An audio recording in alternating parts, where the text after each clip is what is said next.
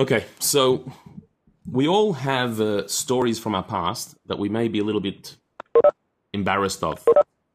If our whole teenage life would be recorded and on display, it would be very embarrassing. And unfortunately, teenagers today, that is the story because their whole life is recorded on social media forever.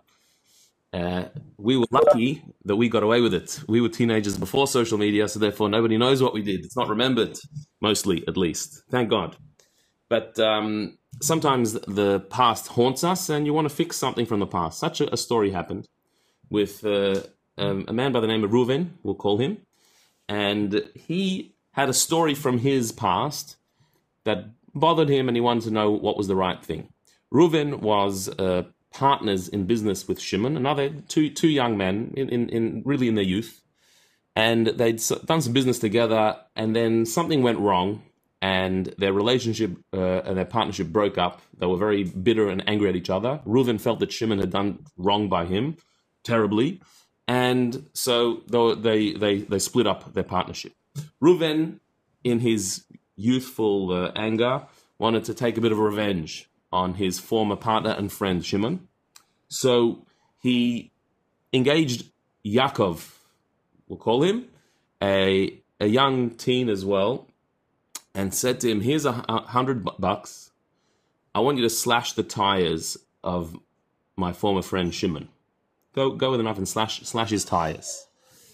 $100, okay, to do that for $100. A bit of a wayward youth, he was willing to do it. However, he said, but what if I get caught? For $100, like it's not going to really cover me. So Reuven said to Yaakov, don't worry, I'll look after whatever happens. Just go and slash the tires.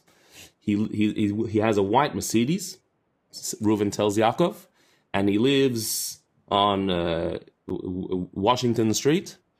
And so go tonight, you'll see his white Mercedes parked outside his house, slash the tires.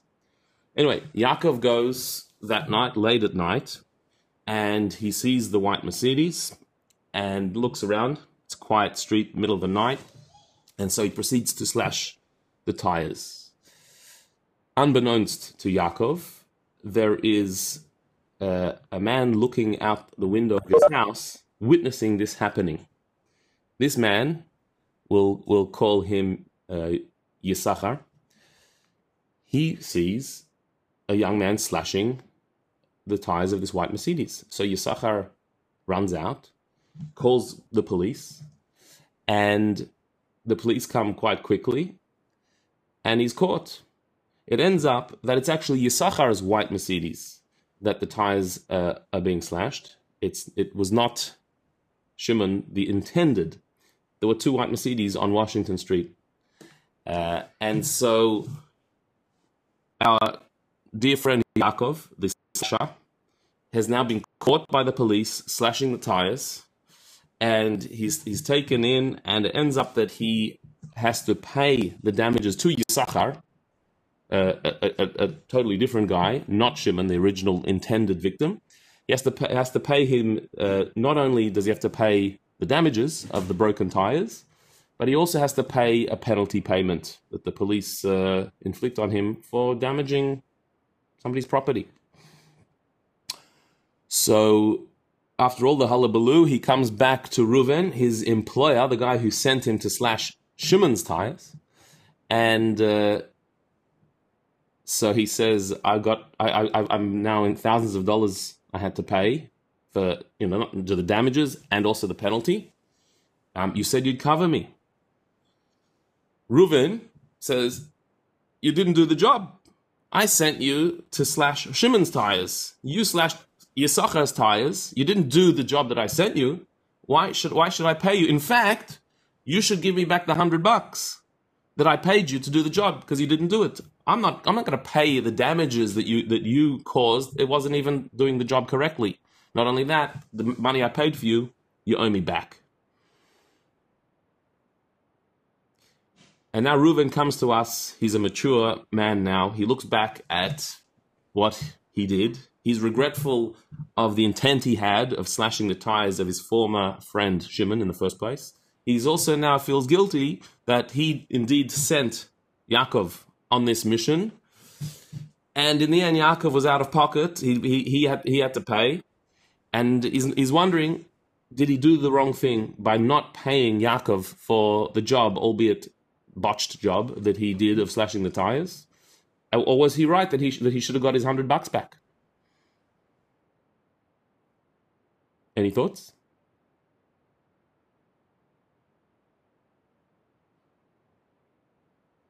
Never been in this position before? Fair enough. So let's look at this from a halachic perspective. So, first of all, let's first look at the $100. Reuven gave Yaakov $100 to do a job, and he did not do the job. So, should Reuven get his money back? That's the first question we're gonna look at. Now, the fact that the job that Reuven asked Yaakov to do was an illicit job, was to damage somebody else's property, well, that would already make us think that perhaps he shouldn't have to pay at all. That you can't have a contract with somebody to do something illegal.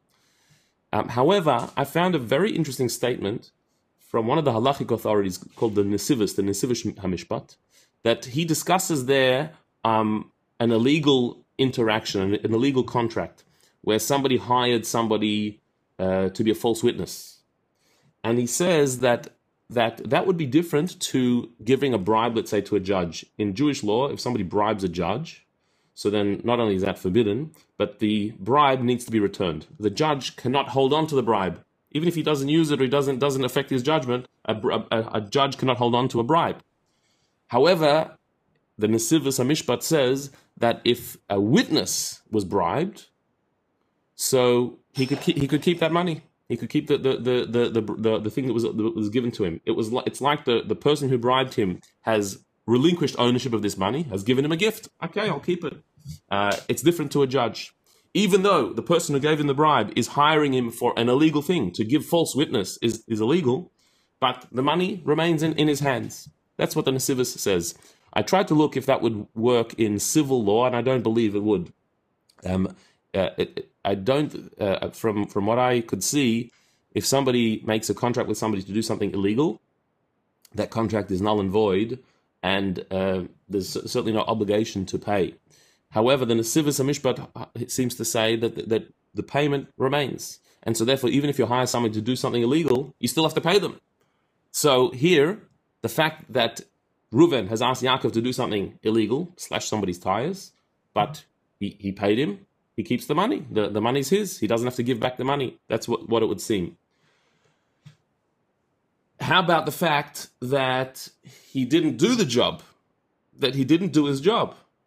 Isn't that a problem here? That the job was to slash Shimon's tires, and he slashed Yisachar's tires. He didn't do his job well. It wasn't a good thug. So what do we say about that? Well, I think we could actually defend Yaakov here and say, hang on a minute, did he not do his job? What was the job? The job, as was described by Reuven, was to go to Washington Street, and you'll see the white Mercedes parked on the street, and slash it. Slash the tires of the white Mercedes. The fact that there was another white Mercedes on that street, that's sort of Reuven's fault, not Yaakov's. Yaakov was given instructions, and he followed the instructions. And so he did the job that he was sent to do. The mistake was really in Reuven's hands. He should have specified what the number plate of the car is. If you want to be exact, you want to be careful that he gets the right car. So Yaakov, the slasher, slashed as he was instructed. He did the job that he was instructed to do. The fact that it was the wrong car was really the mistake of Reuven. So Reuven can't say, give me back the money because you didn't do my job. He did what he was instructed to do. Now, Yaakov is saying, not only that, you told me that you would pay my damages.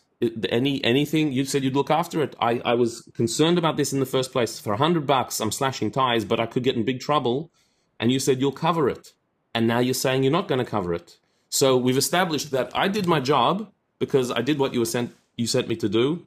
The instructions were too vague. I followed the instructions. I do get to keep the $100 that you gave me. I have no reason to give it back to you either. And now I'm saying, what about the damages? A couple of $1,000 of damages that I had to pay and penalty payment that I had to pay. You said you'd cover me. So why don't you cover me for that? So here we come to a different problem. And that is that there's a principle in Jewish law, ein shliach ledvar avera, which means that you cannot be an emissary for a sin. If one person tells another person to do a sin, to do something wrong, and they do it, they cannot blame the person who sent them. The person who did it is responsible.